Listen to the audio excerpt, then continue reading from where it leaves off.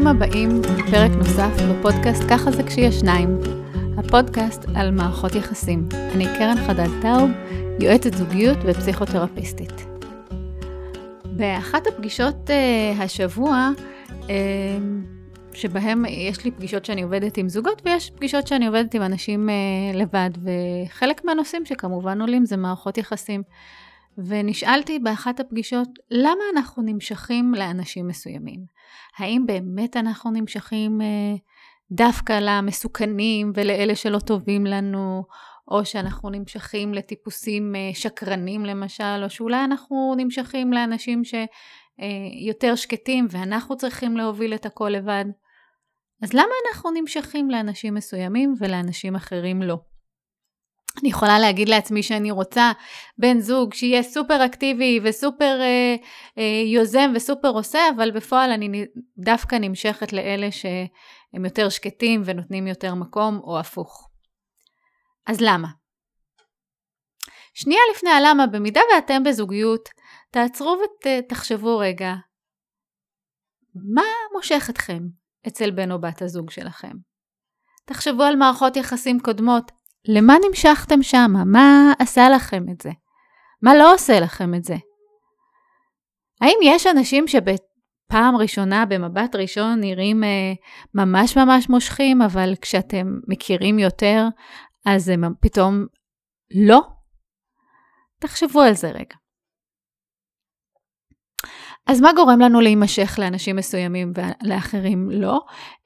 אפשר להגיד שזה הטבע שלנו, גורם לנו, משהו ביולוגי גורם לנו להימשך למשהו, ואפשר להגיד שזה משהו תרבותי, הדרך שבה גדלנו, והלן פישר, שהיא אנתרופולוגית שחוקרת את כל הנושא של האהבה, היא אומרת אין ויכוח כבר, כאילו היום עם אפיגנטיקה, עם ההבנה שגם חוויות רגשיות עוברות אלינו, וגם סיפורים תרבותיים עוברים אלינו בגנטיקה, אז אין בכלל שאלה, הכל קשור בהכל.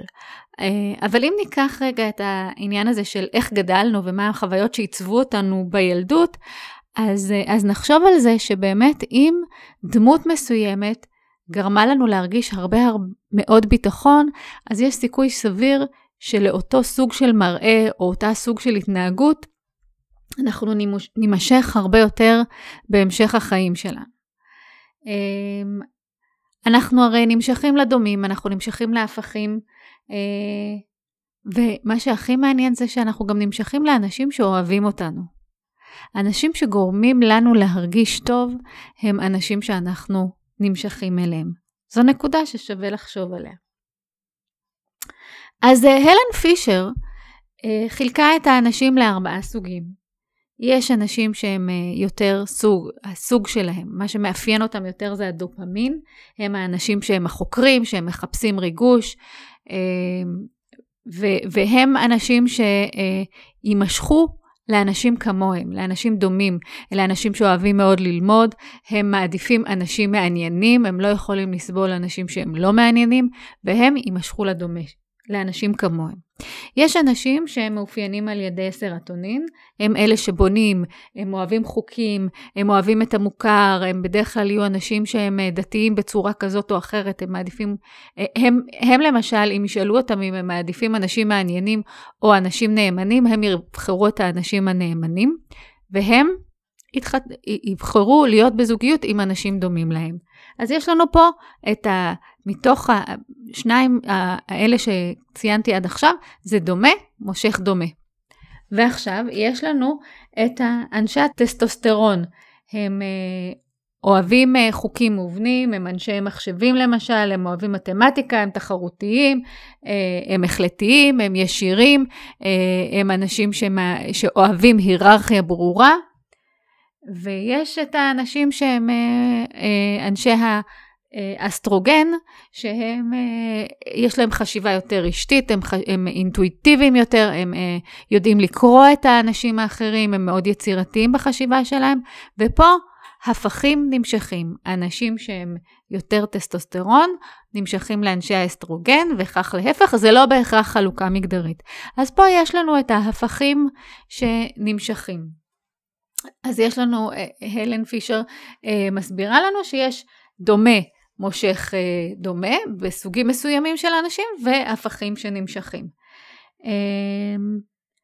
כשאנחנו מדברים על משיכה, אז בעצם המוח שלנו שואל למי יש לי פוטנציאל, מי הוא הפוטנציאל לבן הזוג שלי?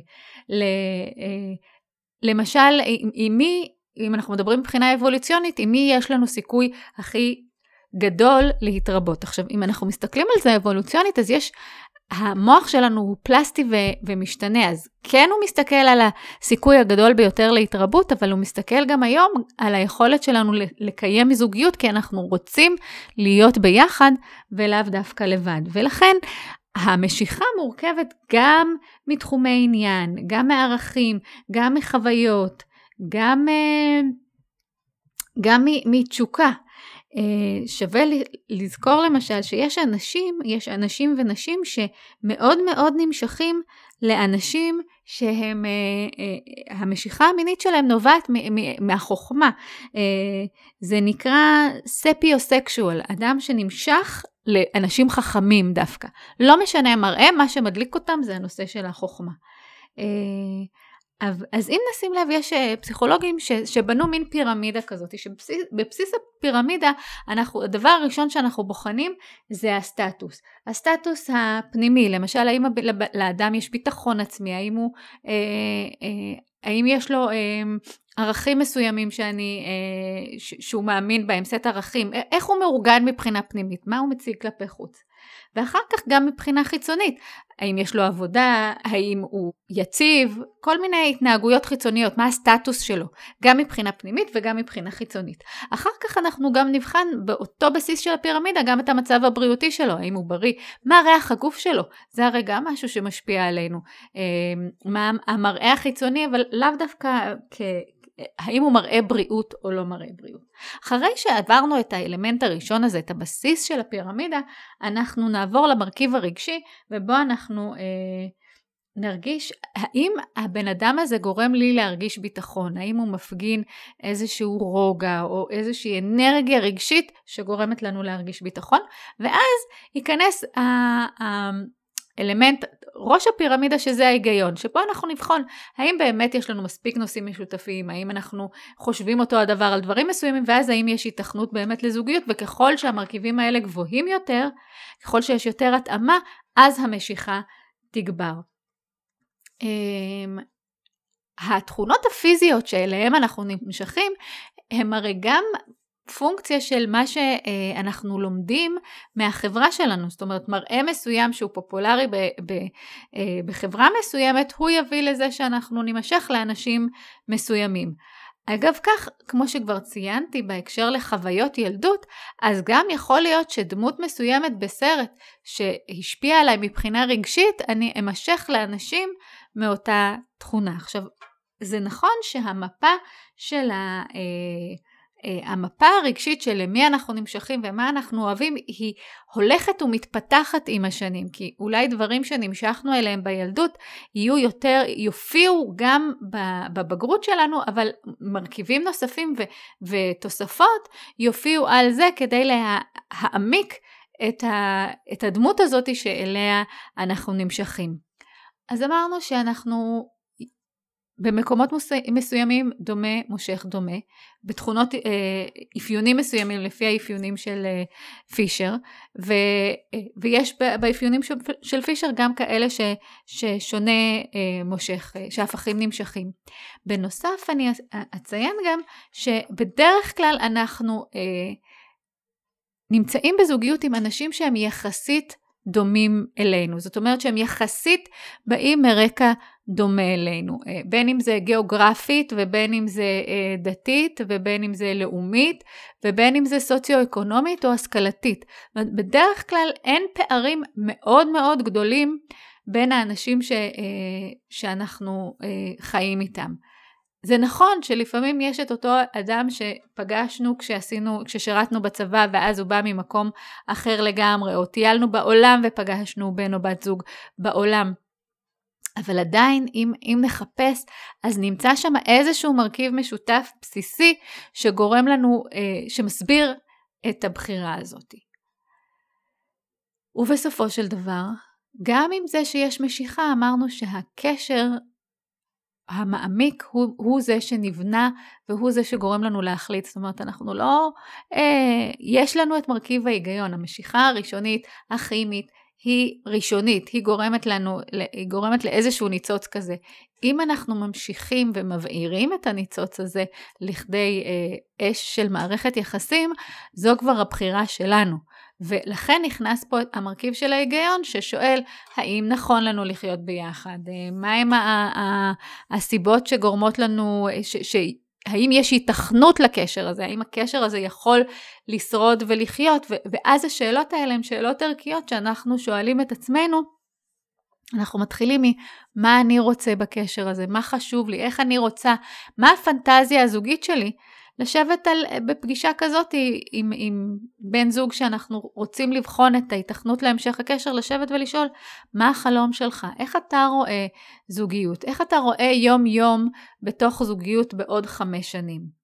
ואז לשמוע, האם איך שבן הזוג שלי רואה את הדברים, האם זה דומה לאיך שאני רואה את הדברים? ואם זה לא, האם זה מוצא חן בעיניי הרעיון שלו, או שזה גורם לי רתיעה, כי זה בכלל לא הדרך שבה אני רוצה לחיות את החיים שלי. אז יש לנו משיכה בסיסית, הבנו קצת מאיפה מגיעה המשיכה הבסיסית שלנו היום, מהדרך שבה גדלנו, מהחוויות שעיצבו אותנו, ומהאישיות שבאנו איתה לעולם. זה הבסיס, ושוב, ועליה אנחנו יכולים לבנות הלאה. השאלה, האם אנחנו יכולות ויכולים להבין מה גורם לנו להימשך לבן אדם מסוים, ואז השלב הבא, זה כמובן, הרי כבר הבנו באחד מהפרקים הקודמים, שאנחנו יכולים לשנות את הדרך שבה אנחנו בוחרים. ושוב, וגם אמרתי היום, שיש לנו את הבחירה שלנו את ההיגיון שלנו שנכנס פה לסיפור, וגם אם אני דלוקה על מישהו מסוג מסוים, אני יכולה להגיד, אוקיי, נחמד, אבל זה לא יוביל למערכת יחסים ארוכה, ואני צריכה לחשוב, האם אני רוצה עכשיו מערכת יחסים ארוכה, ואז להגביר את העוצמה של התכונות האחרות שחשובות לי, ועליהם לתת את הדעת. אז בפרק הזה דנו במשיכה, מה גורם לנו להידלק על מישהו, להבין אותה קצת יותר, האם זה נתן לכם כלים להבין את מערכת היחסים שלכם היום, מערכות יחסים בעבר? האם אתם רואים איך השתנתם במהלך השנים? הייתה לכם העדפה מסוימת והיום אתם נמצאים במקום אחר? אם כן, אני אשמח לשמוע מכם. מה התובנות שלכם מהפרק הזה? כמובן שאם נהניתם, אני אשמח שתעבירו את הפרק הזה הלאה. אולי תקשיבו לו בזוג ותדברו על המשיכה שלכם. אם יש לכם הערות, נושאים שתרצו שאני אקליט עליהם פרקים, אני מאוד אשמח לשמוע מכם. אני קרן חדד טאוב, אני יועצת זוגיות ופסיכותרפיסטית. יש לי קליניקה בהר אדר ובאונליין. אפשר למצוא אותי באתר שלי www.karenaor.info או בדף הפייסבוק שלי ייעוץ זוגי קרן חדד טאוב. אשמח לשמוע מכם. להתראות!